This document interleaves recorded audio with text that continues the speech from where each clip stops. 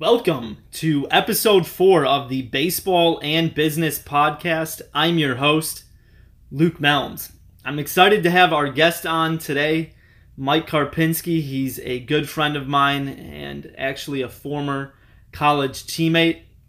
He has a very interesting story going from the baseball field in college to business.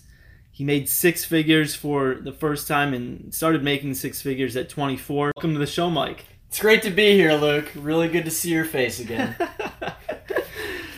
Well, I think just to start things off here, you've had a lot of success after college within the business world. And obviously I know your story well, but just for beginning purposes, just share a little bit about what you're up to, just to contextualize the conversation. So I'm a technology recruiter for K4 Staffing, and I've been doing that for over 7 years. Actually, my 7-year anniversary was a month ago. So yeah, that's pretty much what I've been up to. So as far as, just kind of the specifics for everyone that may not know what that actually means, what is it that you actually do on a day-to-day basis? So let's say a company like a Charter Communications or Spectrum, for example, they hire a company like Kforce to help them supply their open technology positions that they have. And, you probably ask yourself, well, why would they pay a company to do that? Because there's negative unemployment in the IT staffing for IT consultants right now. So that's why we get paid to do what we do. So for example, Spectrum has an open requirement. They call Kforce. They say, hey, we need you to fill XYZ requirement. So I'm responsible for sourcing the talent, engaging them, identifying what their motivators are, making sure they're interested in that opportunity, and then ultimately convincing them that our opportunity is a better role than the 15 other jobs that they're looking at currently. And then ultimately when we place them, I get a cut of every hour that consultant is working. So that's how we get paid. So it's the talent acquisition business, which whether it's baseball or business, the talent that you have on the field is really going to be the driving force behind what happens and what grows a company going forward. So that's obviously where the value is. Your background wasn't necessarily in IT, so the challenge of just learning the industry, what would you say was the biggest challenge of doing something a little bit different just from a technical standpoint, having to pick up on that? Well, you really step outside of your comfort zone, all these IT terms of, what's Java, what's .NET, what are all these different programming languages. So, there's a pretty steep learning curve there, and it was a little bit intimidating. After the first 6 months, I'm like, I'm really not that good at this. And, I had a heart-to-heart with my, with our managing director at that time. And, she said, it'll come, just trust the process. And, here I am today, 7 years later. So, it's just stepping out, putting yourself in a position outside of your comfort zone. So clearly that ties out to playing baseball at a high level. You have to do things that are not comfortable, whether it's the off the field preparation in the weight room, just the extra work off the field, getting ready. Those are all things to get to that next level. You have to do things that aren't necessarily that comfortable or that you want to do. Now you started in Milwaukee. How long did it take? You mentioned it 6 months. You weren't thinking it was very good. Clearly you've gotten very good at this business. What would you say was the tipping point when you really realized that this was something you could not only do but be successful at? Well, I would say, after the first 6 months was kind of, you had your training wheels on, so you weren't really producing. But then after that, I would say that first year is when I thought, I could become really good at this. That first year I did pretty well, and then that my full second year is when I started making six figures in the business, and have just continued on that path every year since then for the most part. So now I mean, obviously from an income side, like you said, it's a lucrative industry, IT as a whole. But I mean, as far as the success that you had going from that first year to that second year was very, very rapid. What would you say is the biggest change in that second year over the first year? Besides just you had learned all of those different things, what so rapidly made that happen? Because that's not necessarily, someone that has success in this industry, that doesn't necessarily happen for them so quickly. So what would you say was the difference maker for you? Yeah, I would say, I mean, it goes along with, with baseball, with anything. I mean, you start to learn all the intricacies of what makes a person successful in that business, right away. I had the intangibles to be really good. I was personable, hardworking, kind of had that eye of the tiger, I'm going to, kick your ass type of mentality. And then from there, I kind of picked up on all the little things, throughout the recruiting process of what it really takes to make a placement, and how can I differentiate myself versus XYZ recruiter sitting across from me in the office, as well as XYZ recruiter working for like a Tech Systems or an Apex or one of our Darth Vader nemesis competitors across the way. So yeah, it's just learning how to differentiate yourself. And as far as learning the business, I mean, similar to a sports team where you've got, I mean, at the big league level, you have rookies, you have veterans, and you've got guys, that are just maybe experienced that are in between there. Were there any, one or a handful of people that were really key to your development and just being able to have success as an individual within the team environment that you were playing? Yeah, I would say, it was our recruiting lead at that time. Her name was Krista, or her name is Krista.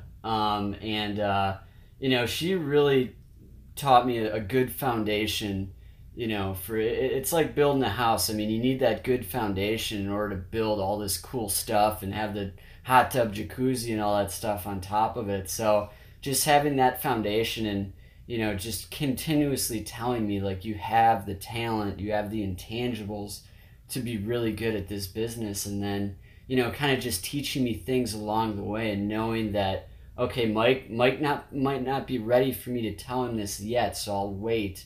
So just continuing to give me learning lessons and teaching lessons and, positive encouragement and just showing me what's at the end of the rainbow. What am I working so hard for at the end of the day? I mean, that was someone you were working with, but how much was it that you sought out that help or that guidance versus it was something that was just in place that she was, I don't know, was she your manager? Yeah, she was my manager. Okay. Yeah. All right. Well, I mean, what would you say is the biggest thing, having played baseball through college, what would you say is maybe the biggest lesson that you learned playing the game that you've been able to carry into business that's helped you have the success that you've had? I would say it's very easy when things are going well, and it sucks when things aren't going well. I mean, it's really that simple. I mean, in baseball, even if you're a good hitter, you're going to fail 7 out of 10 times.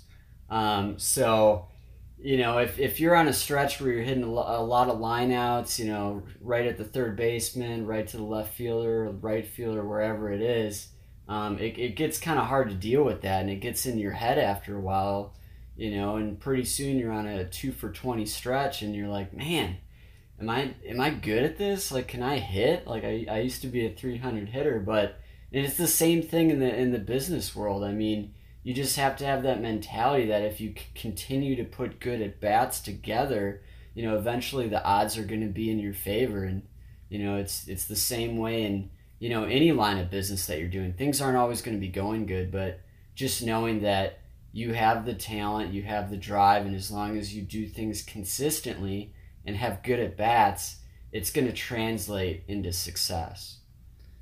And for some people listening to this, they may be in the shoes of being on the other side. They're done playing. Maybe they've had a job, 2 jobs, but they haven't necessarily found that thing. You found the thing that you've done now completely out of school for 7 straight years. But what advice would you give to someone that may still be searching for what it is that they could see themselves doing long term? What advice would I have for them? Yeah, I mean, for someone that, like you didn't necessarily know that this was something you were going to you knew the skills that you had, but you didn't necessarily know how that was going to flush itself out. I mean, going from graduating to your first job.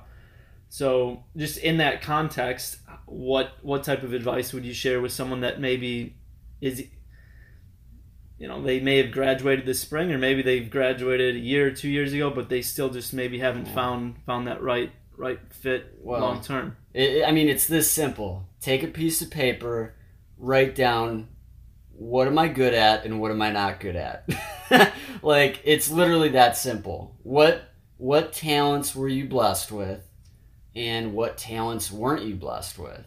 And whatever you're blessed with, you're probably going to enjoy doing it because you're good at it. If you're good at something, you usually enjoy doing it. So just find a career that you're good at.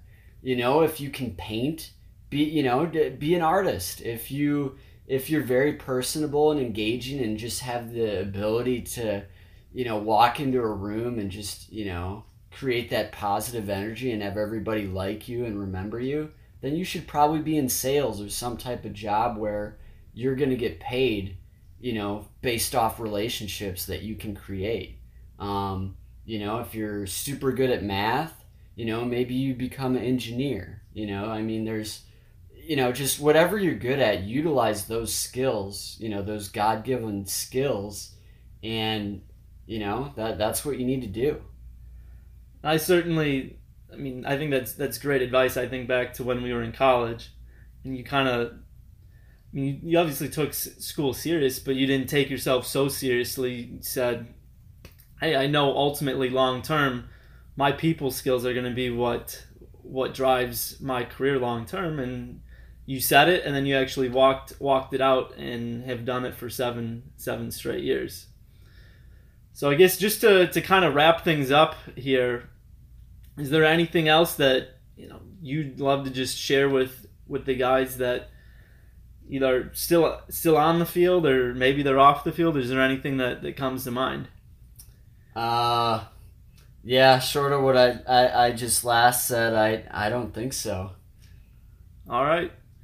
Well, I certainly appreciate the time. This is definitely a little bit different twist from the last couple interviews. It's been more focused on not just this,